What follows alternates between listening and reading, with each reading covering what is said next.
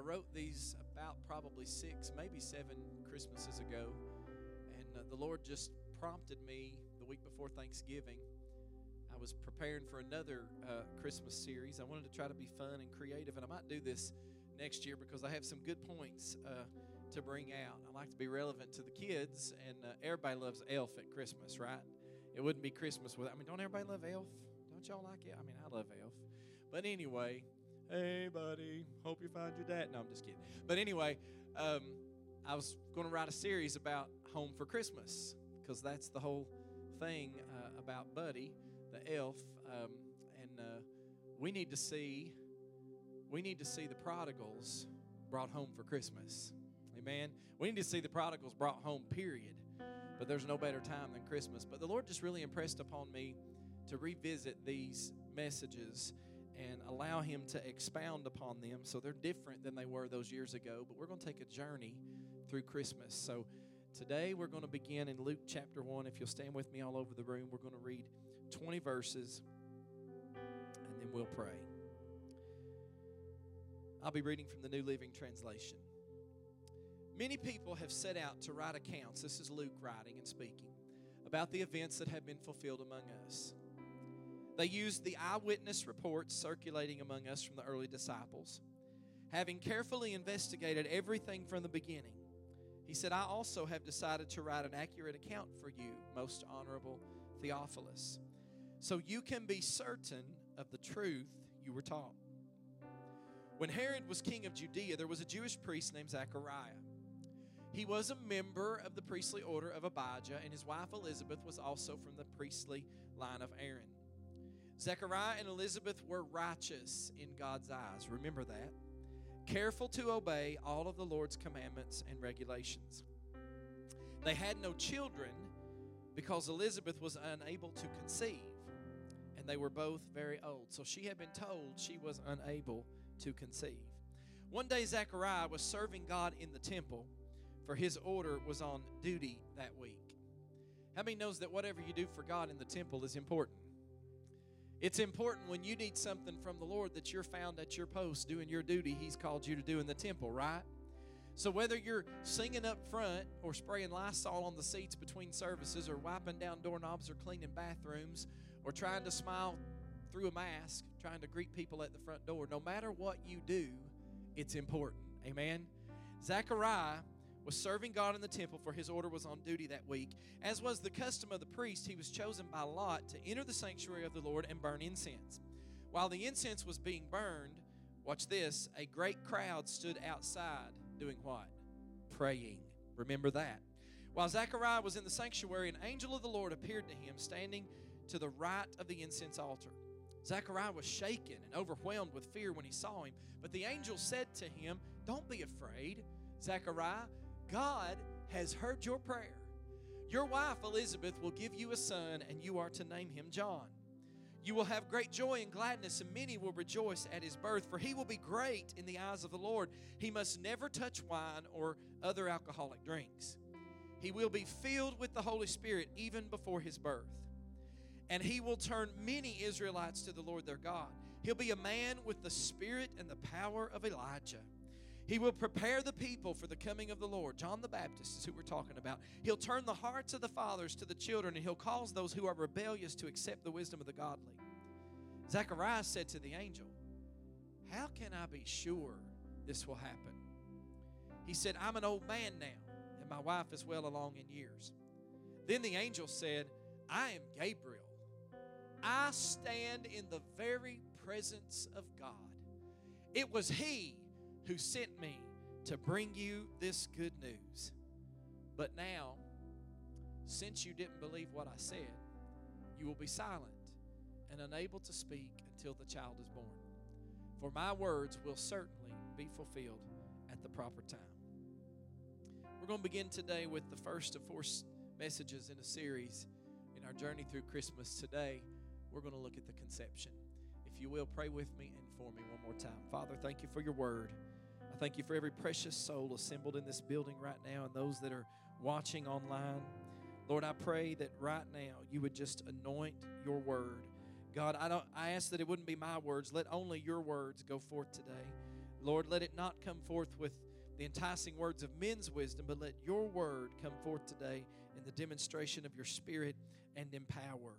Lord, my prayer today is that many will be strengthened, many will be encouraged, many will be uplifted by the promises discovered in your word today. We'll give you all the glory, all the honor, and all the praise. In Jesus' name we pray.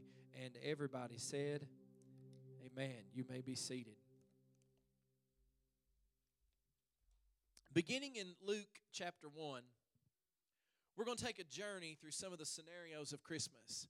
So, many times what we do in the holiday season, the Christmas season, is we just run right straight to the manger and we look at the wise men and the baby and Mary and Joseph, but we fail to realize how God brought it all together. Sometimes we don't pay attention to all the different characters that are involved, and we don't see the bigger picture of the entire launching pad to establish, that is the establishment, I should say, of our faith. The very establishment that our faith is built upon, sometimes we look past the bigger picture of the whole thing. So I want to first of all say this morning. Don't ever think that you understand God. Don't ever think that you understand God. Don't ever assume that you know what God is going to do next or even how He's going to do it. Because God's ways are unsearchable. His love can't even be understood. His thoughts are not our thoughts. God doesn't see things the way we see things. Amen? God sees things differently. The Bible tells us we look through a glass darkly, but we only see in part. But there's coming a day when we'll see the way that God sees it. But we need to always remember God's ways are not our ways. His thoughts are not our thoughts. He doesn't see things the way we see things. So as we begin looking at the first chapter of Luke's account, we need to understand something here. I know I haven't read the story foretold of Jesus' birth. We'll get there in just a minute. But what we have here as this story is unfolding is we have two women that are both going to have babies. And one of those women is too young. She's a virgin and she's not married. And so she's too young, and then we have another one that is far too old. And so that's what we start with. Two seemingly impossible, improbable, unlikely situations. Now, we also need to understand that Luke, the writer of this gospel and also the writer of Acts, Luke was not a Jew. He was a Gentile.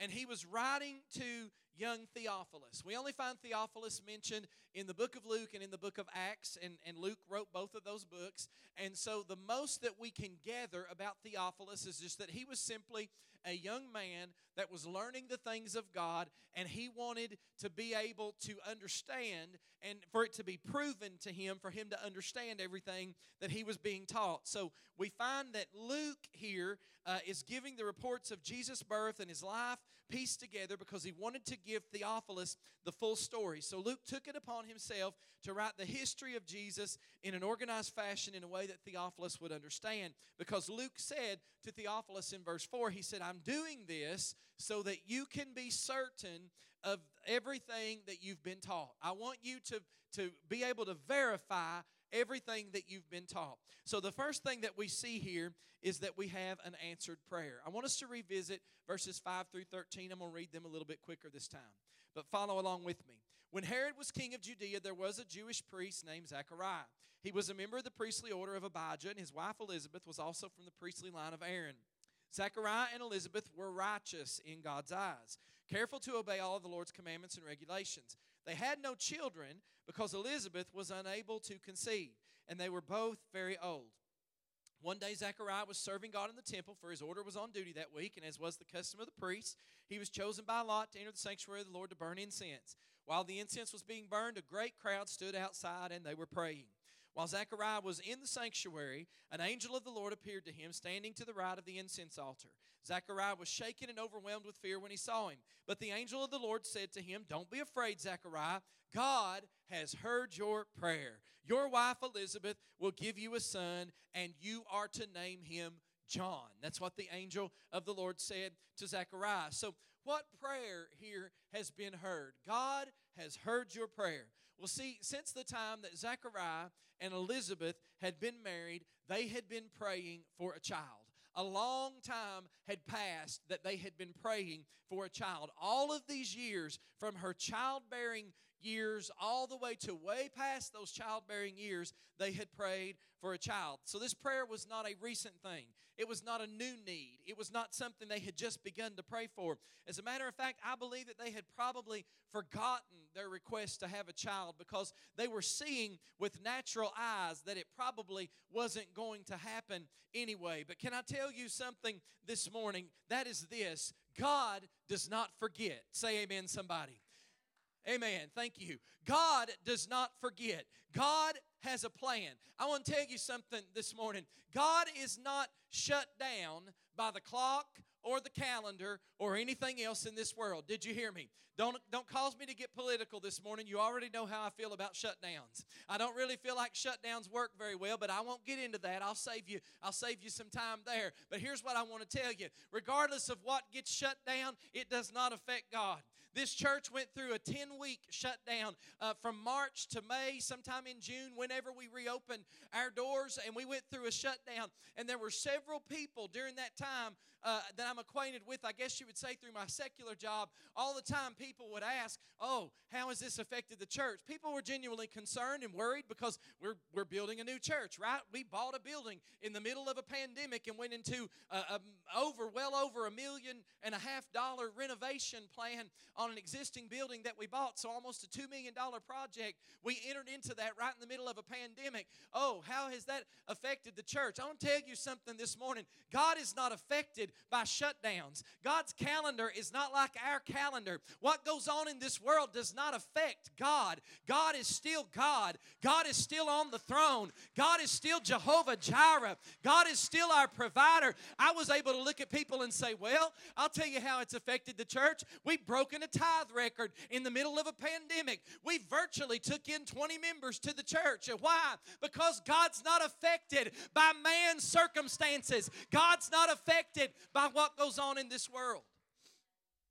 And God hears and answers our prayers. Aren't you glad? I'm glad this morning that God hears and answers our prayers. So we see that the angel says, don't be afraid, Zechariah. God has heard your prayer. Boy, isn't that good news? He says, your wife Elizabeth will give you a son, and you are to name him John. You will have great joy and gladness, and many will rejoice at his birth. Listen to me, church family. Listen to me. Don't ever give up. Did you hear me? Don't ever give up, regardless of what people look at you and say. Listen to me this morning. Regardless of even what you may see with your own eyes, regardless of how bad that it may seem to be getting, don't you ever give up. Don't you ever forget that God hears you when you pray. Listen to your pastor this morning, because if you prayed, and if when you prayed you called on God in faith, you can take it to the bank that God heard you when you prayed that prayer. I just finished a series on deliverance, and what did we discover in that series? God heard the cries of his people. And when God heard the cries of his people, what happened? God remembered the covenant he made with Abraham, Isaac, and Jacob, and it caused God to move for his people. So therefore, I don't care what the situation looks like. I don't care what they speak to you. I don't care what the doctor's report says. I don't care what the bank account looks like. I don't care what the situation looks like with the family member or the drug addict or the prostitute or the homosexual. I don't care what the situation looks like or how bad it may seem to be getting. Don't you ever give up. Don't you ever forget that God hears you when you pray, and the God we serve is a prayer answering God. Somebody help me preach this morning. If you called on God in faith, he heard that prayer when you prayed it. Now listen, you may already be too discouraged. You may already be discouraged enough not to mention it again. You might even be thinking, I'm done with that prayer. I give up. I'm over it. But guess what? God does not give up. So you shouldn't either. I said, God does not give up. Oh, I'm sure there was a lot of people that looked at Zechariah and Elizabeth and said, don't you think you ought to quit praying for a child? You're well past your child rearing years. Your childbearing years. Why don't you think that you ought to give up and quit that? If God was going to do that, God was going to have done it by now. But I'm glad to know this morning that God doesn't work on our timetable. God doesn't have to do it when we think He has to do it. But if God said that He will do it, God will bring it to pass in His time. God doesn't get weary. God doesn't give up. God's arm is not short. His ear is not deaf. God doesn't go blind. When you're ready to quit, God's just getting started. When you give up, that's when God moves in and moves on the scene. So the first thing we have here is an answered prayer. How many say, thank God for answered prayer? The second thing we have is a doubtful man. Now I'm going to preach to us. Then the angel said, verses 14 and 15, listen. You'll have great joy and gladness, for many will rejoice at his birth. He'll be great in the eyes of the Lord. He must never touch wine or alcoholic drinks. I'm getting that in there as many times as I can. Amen. He'll be filled with the Holy Spirit before his birth. Verses 14 and 15. Listen, you can't predict God. He'll be filled with the Holy Spirit before his birth. You can't predict God. You can't put God in a box. Some people think that you can't be filled with the Holy Ghost until you go on a 40-day fast and you stay in the altar for 30 days. But God, for some reason, decided to fill this yet unborn child with the Holy Spirit while he was still in his mother's womb. Listen, don't try to limit God. Don't try to figure him out. Don't think that you have to be. It'd be wonderful if you were, but don't think. If you're seeking the baptism of the Holy Spirit, the infilling of the Holy Spirit, that's real and it's biblical. I said it's real and it's biblical. If you're seeking that, you want to know more about it, I'll be glad to teach you everything I know about it. But if you're seeking it and asking God to fill you, it'd be wonderful if you get filled with the Holy Spirit, get baptized in His Spirit in this altar, or even at your seats during the altar service. But I want to tell you something this morning. Don't limit God. Don't think that it has to take place right in the middle of this building or at this altar. God can fill you with the Holy Spirit when you're driving down the road in your car. God can fill you with the Holy Spirit when you're in your prayer closet all alone at home. God can fill you with the Holy Spirit when you're in the shower. God can fill you with the Holy Spirit when you're leaving Kroger parking lot. I learned something this week. People already think that Pentecostals are ignorant, I guess, anyway. But I left Kroger parking lot and forgot to pull my mask down. Here's what I discovered. People can't see and think you're talking to yourself when you're praying in your truck. And then they definitely don't know you're speaking in tongues. So you can wear a mask and speak in tongues and nobody knows about it. I'll get to why that happened here in just a few minutes. But all I'm saying is this. Don't you limit God to this building. If the only place you ever feel God's presence is in this building, honey, I want to challenge you to go deeper. If the only place you ever feel God's Spirit is when you're in this altar, I want to challenge you to build an altar at home.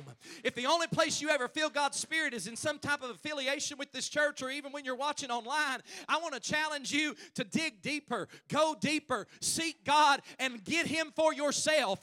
I said get a relationship with God for yourself. You won't have to, this ain't in my notes, here I go. You won't have to worry about chasing down some well-named prophet. When you have trouble in your life, you'll know how to get in your prayer closet and get a hold of God for yourself. You'll know what it means to have a prayer answering God answer you when you cry out to Him. Verses 16 and 17. He'll turn many Israelites to the Lord their God. He'll be a man with the spirit and the power of Elijah. If you know anything about Elijah, that's big. He'll prepare the people for the coming of the Lord. He'll turn the hearts of the fathers to the children. He'll cause those who are rebellious to accept the wisdom of the godly. And so Zechariah said to the angel, here we go, how can I be sure this will happen? God ever told you something and you just wondered? You felt like initially God spoke it, but you just didn't know how it was going to come to pass. How can I be sure this will happen? I'm an old man now, and my wife is well along in years. If you read it in context, in effect, here's what he's saying. How can I experience something like this at my age? How on earth, I don't even think this is possible. How on earth could this happen? Then the angel said, watch what he said. He said, I am Gabriel. I stand in the very presence of God. It was He who sent me to bring you this good news. But now, since you didn't believe what I said, here's what doubt and unbelief can bring in. Since you didn't believe what I said, you'll be silent and unable to speak until the child is born. For my words will be certainly fulfilled at the proper time. See, this is God's way of telling us it's going to come to pass. And if we'll go ahead and get on board and believe what God tells us, we will see it happen. Did you hear me? If we go ahead and get on board and believe what God said in His Word that He will do, then God will bring it to pass. But if you're not standing on what God's Word said He would do, why should God bring it to pass? But if you'll get on board, and maybe you need healing in your body, if you'll get on board and you'll stand on the Word that says, by His stripes you are healed. If you'll stand on His Word that says, I've never seen the righteous. You need financial provision. You've been young, David said, but I'm older now. And all my life I've never seen the righteous forsaken or God's seed begging for bread. You need healing in your body. Stand on the Word that James said, is there any sick among you? Let him call for the elders of the church and let them pray over him, anointing him with oil. That's why we do it. And he said, and the prayer of faith shall save the sick, and the Lord shall raise him up. If you'll be reminded of what God's Word said that He will do, and if you'll get on board and believe what God tells us, you will see it come to pass. Don't say you're too old. Don't say it can't happen. Don't say it won't happen. But if God has spoken what God has spoken, God will bring to pass. And listen, I'm preaching to your pastor this morning. And Angie helped me in the 8:45 service, and I'm giving her notice I don't need her help right now. But don't be like your pastor. Don't analyze everything to death. She's helping me anyway. I just asked. You all heard me. Just ask her. If you have an analytical, okay, honey. If you have an analytical mind, you have a tendency sometimes to analyze everything to death. Anybody else do that? So I'm going to be transparent with you this morning. I want to tell you, don't try to analyze everything to death. Don't paralyze your own faith by looking too deep into your circumstances. Did you hear me? Don't paralyze your own faith by looking too deep into your circumstances. Just say, if God said it, it's true, and God will bring it to pass. I stand on it, and I believe it. So I shared with the early service this morning that this past week, see, and I don't say this because I'm throwing off on you that you don't. I don't say that at all, but because of the nature of my calling, being the pastor, I have knowledge a lot of times of a lot of different things that are going on with a lot of different people all at the same time. And I usually deal pretty well with that until something happens that I'm dealing with for myself. Anybody know what I'm talking about? And then I've got all these other things with all these other people, and I got overwhelmed. You get overwhelmed, and you've heard me talk about it before, you can begin to get anxious. What does anxiety, what's the definition of anxiety? Anxiety is worrying about things that haven't happened yet. And analytical people like me will begin to look at being overwhelmed with all of these things, will begin to look at the worst possible outcome of every situation. Anybody ever done that? And you begin to dwell about the what ifs and the worst possible outcome about every single situation. And so the only thing that I know to do when I feel that overwhelming me, I think it was maybe Thursday of this week that I was on my lunch break. And I was just overwhelmed with some things of my own. And then on top of that, several different situations with several different people and families in the church and things going on. And all I knew to do, the only thing that I always know to do when I feel that just completely coming on, that anxiety, the only thing I know to do is to pray the Word of God. Because I want to tell you, if you pray the Word of God, that'll run the devil out. I promise you it will. So I got in my truck, and I forgot to pull my mask down, and I just began to pray. I started it, and I left Kroger parking lot, and I just began to pray, and Psalm 46 is what came to my mind because I was thinking about the worst possible outcome of many situations, and I memorized, for the most part, this chapter of Scripture in the King James Version many years ago. It's only 11 verses long, but I began to pray it out loud, and I said, God is our refuge and strength, a very present help in the time of trouble. I said, God, you said you were our refuge and our strength. And then I began to think about what is a refuge. A refuge is a place of safety you can run to that will provide shelter for you. Did you hear me? God is our refuge and strength. The storm may be brewing all around. There may be the worst possible outcomes running through my mind of multiple situations. But God, you said you were our refuge and our strength. You were a very present help in the time of trouble. And the psalmist said, therefore will not we fear. We're not going to fear though the earth be removed and though the mountains be carried into the midst of the sea, though the waters thereof roar and be troubled, though the mountains shake with the swelling thereof. Why? Because the word said there, God, you said there is a river, the streams whereof shall make glad the cities of our God, the holy place of the tabernacles of the Most High. God is in the midst of her. Who is she? That's God's church.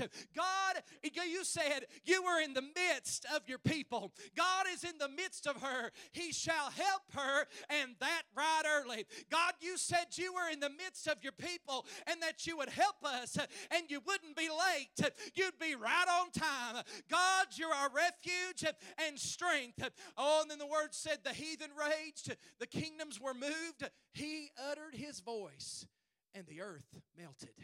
That's what the word said. He uttered his voice and the earth melted. And then he said, the Lord of hosts is with us. The God of Jacob, here it is again, that word, is our refuge.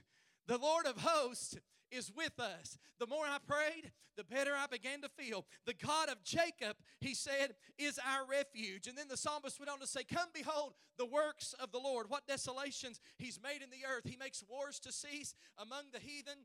He breaketh the bow, he cutteth the spear in sunder, he burneth the chariot in fire. And verse 10 says this, be still, and know that I am God. Let me say that again. Be still. Somebody ought to help me preach right now. Be still and know that I am God. I'm thankful that through the years I've learned to hear the voice of God. And many times when the voice of God speaks to me, sometimes I hear what my mother would have said to follow that. I don't know if anybody else does that, but I'll hear the Lord and know it's the Lord, and then I'll hear what Mama would have said to follow that. And I just begin to say to myself, be still, self. Quit getting all worked up and all anxious. Be still and know that I'm God. And then you'll find this humorous probably. You know what I heard my mama say? Yeah, get somewhere and sit down. That's what she used to say. Get somewhere and sit down. Calm yourself down. Why? Be still and know that, oh, don't get so worked up. Don't worry. Oh, I know it don't look good. Don't get so worked up. Don't worry about it. I know it may not look good right now, but the Word said God's your refuge and your strength. The Word said God's your very present help in the middle of your trouble. Oh, it may not look good. You might be going through it right now, but don't get all worked up over it. Don't lose your faith over it, but be still and know that I'm God. Get somewhere and sit down. The Lord of hosts is with us. The God of Jacob is our refuge. So we have an answered prayer. We have a doubtful man. And then we find a favored virgin. Let's talk about it. Verses 26 through 30. In the 6th month of Elizabeth's pregnancy, here's where we get to Jesus. God sent the angel Gabriel to Nazareth, a village in Galilee, to a virgin named Mary. She was engaged to be married to a man named Joseph, a descendant of King David. See, it wasn't like it is now. Back then, you waited until you got married to have sex.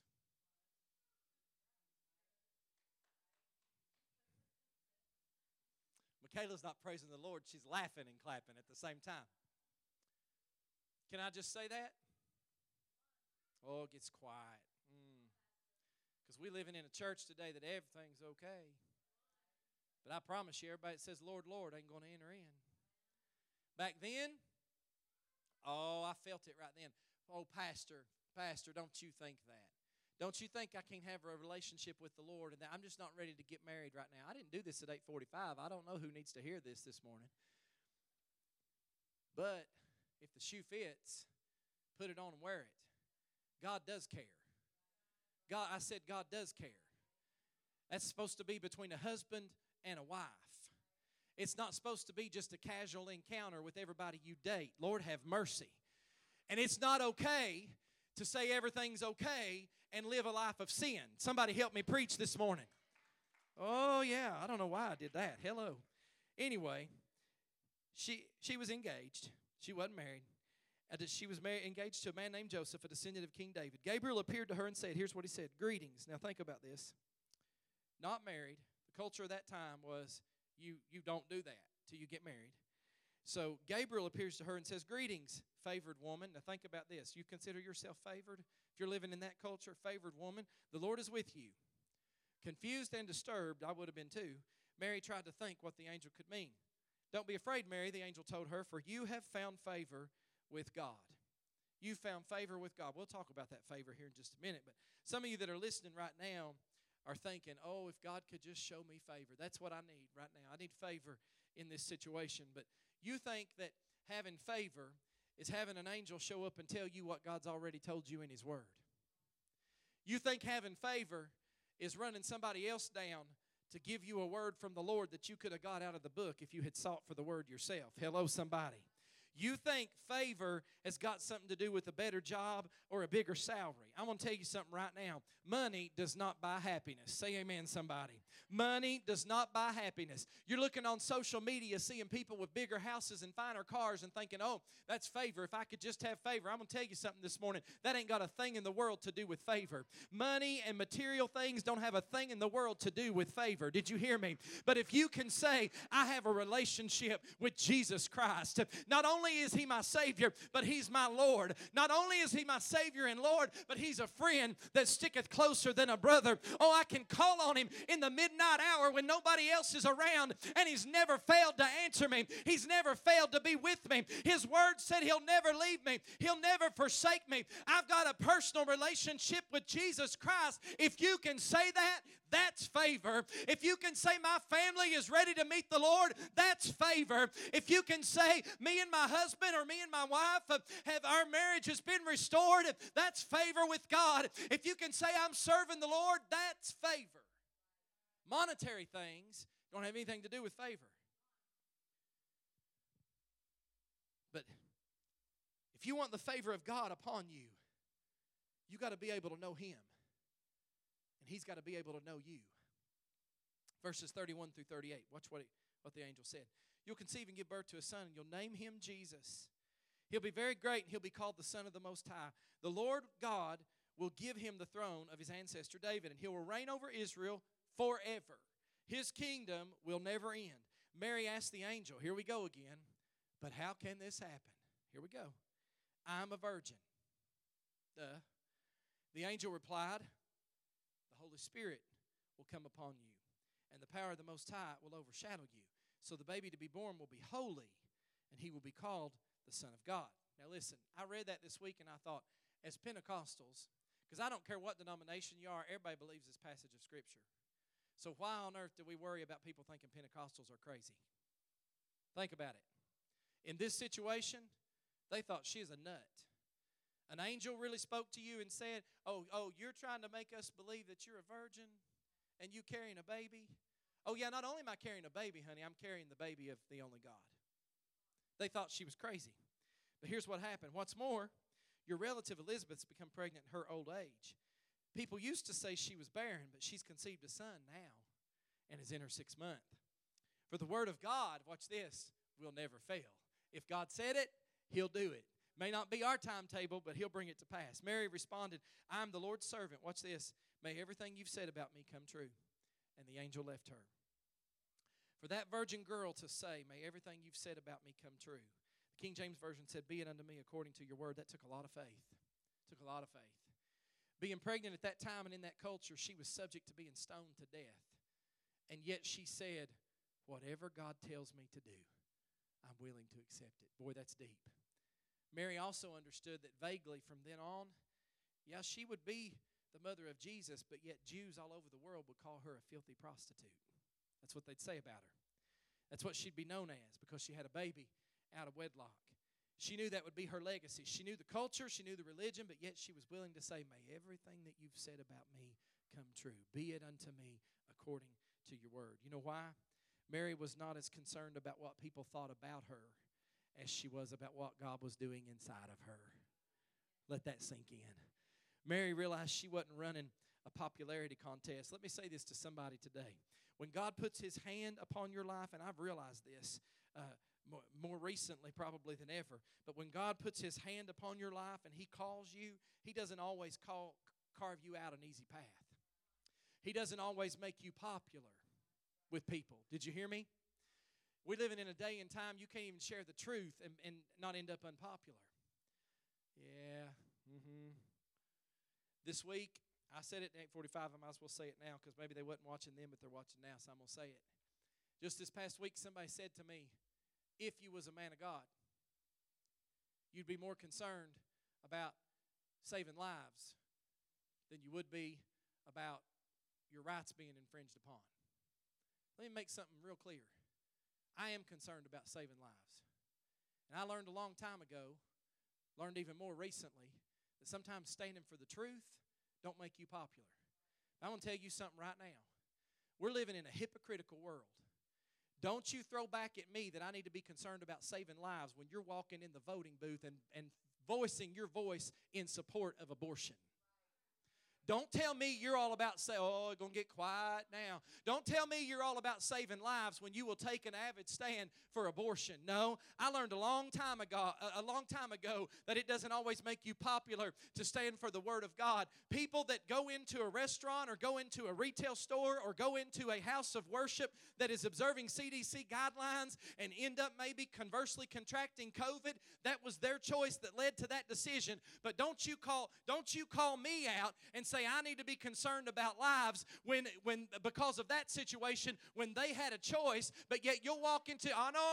You know what's wrong with politics today? We ain't talked enough about our convictions before we go to the voting booth. We ain't talked enough about what the Word of God says before we go cast that vote. Then we'll walk into that voting booth after we've accused somebody else of not being concerned about lives and cast a vote for a man or a woman that supports abortion of a child that wasn't given a choice. That's the very definition of hypocrisy. We need to take a stand for the Word of God, and I've got news for you today. When you stand for the Word, it's not always going to be popular, but God didn't call me for a popularity contest. I'm not trying to build a fan club or a social club or a larger audience of people that want to think they're on their way to heaven when in reality they're on their way to hell. Know what I'm called to do, whether it be popular or unpopular, is preach the uncompromising, unadulterated Word of God and stand for truth.